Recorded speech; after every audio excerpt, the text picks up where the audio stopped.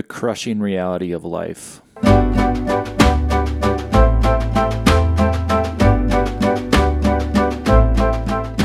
So it's a fine Easter Sunday morning, and the weather is starting to get better, and that inevitably leads to all the crap that needs to be fixed around the house.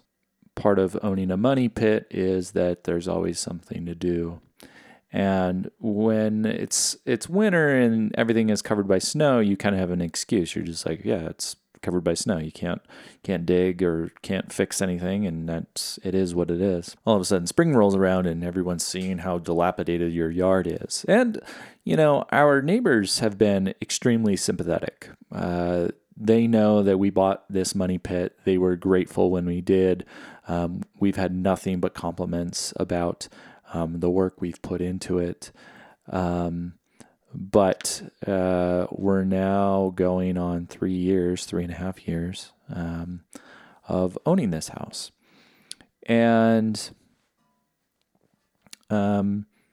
this means that I've got to work on the yard. And this is what we say, oh my gosh, basically every single year for the last 3 years. So 2000, 2001, 2002, and now 2003.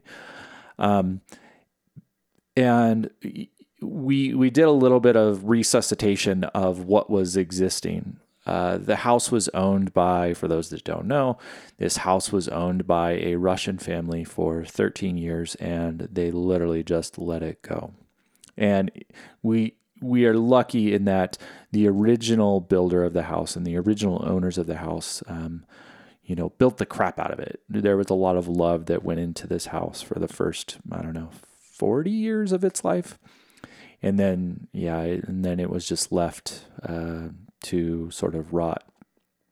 And so the first year that we were here, we sort of got it back, started actually mowing the lawn, got the sprinklers in semi-workable condition. And then when we started doing the exterior, we actually didn't even want to do the exterior of the house. We wanted to do the landscape, but then we were like, well, if we do the landscape, then we do the exterior of the house, they're just going to trample over all the landscape. The landscape's going to be ruined. So we've got to work from inside out. So we did the inside of the house originally. That was 2000.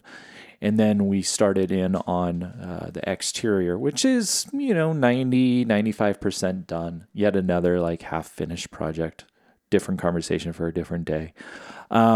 And so now we're at the point where we need to do some landscaping. And we got bids and stuff. And the bids were just totally insane.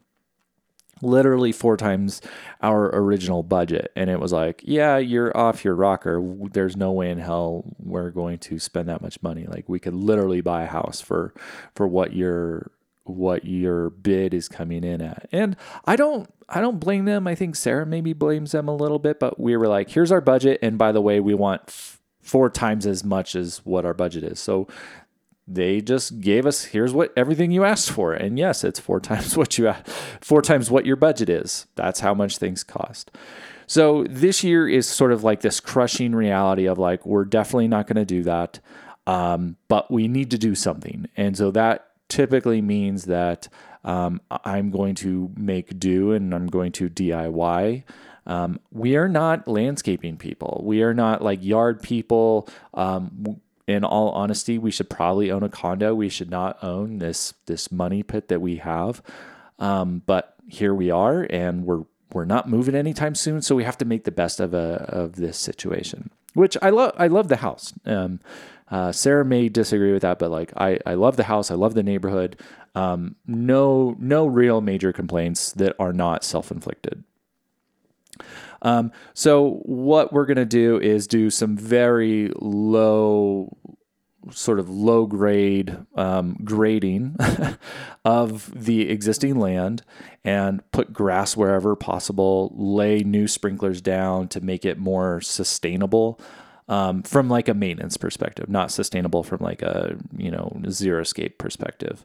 Although we will do low flow, and it's just what can we do that has really low maintenance? That's kind of the goal of this, DIY landscape.